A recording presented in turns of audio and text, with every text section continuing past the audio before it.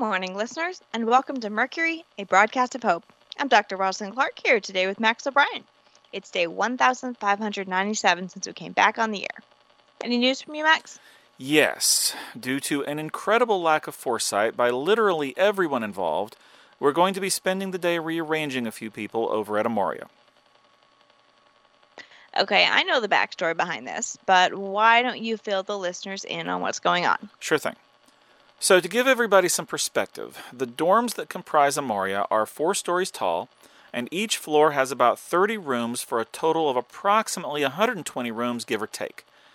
It's not precise because the stairwells and the elevator shaft took up some room and made the number of rooms on each floor inconsistent.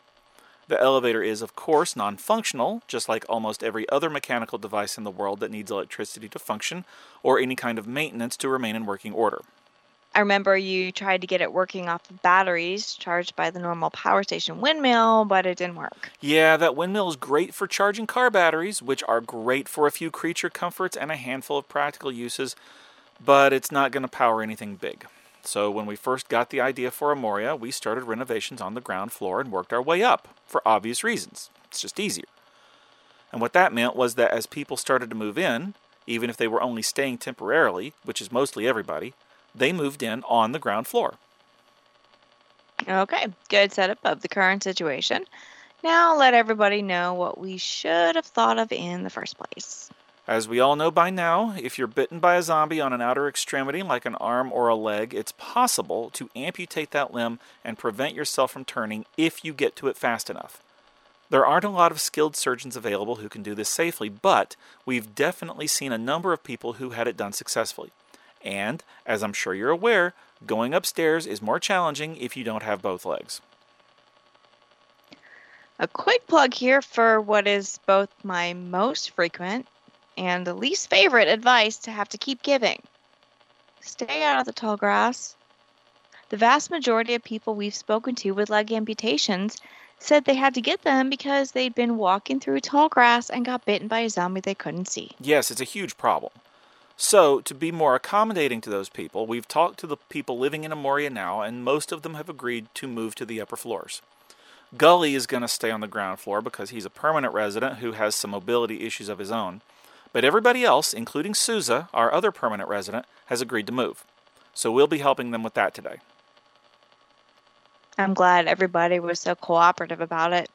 It would be easy for some of those folks to say that they'd be moving on soon and that it's not worth it to move upstairs, just have to move out altogether soon. Yeah, for the most part, people over there are really nice.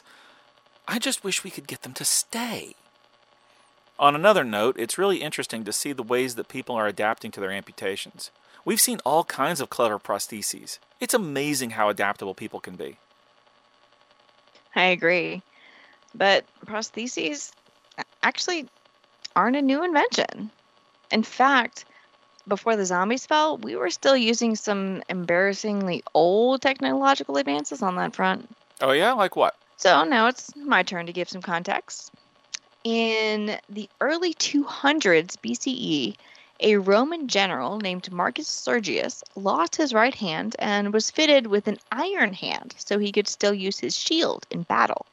He had a long military career after that, including being captured and escaping from Hannibal twice. That's some soldier. Yes, but then in the Middle Ages, 1,000 years later, prosthetic technology was still more or less in the exact same place. Until the early 16th century when Ambroise Paré introduced a hinged prosthetic hand and a leg with a locking knee joint.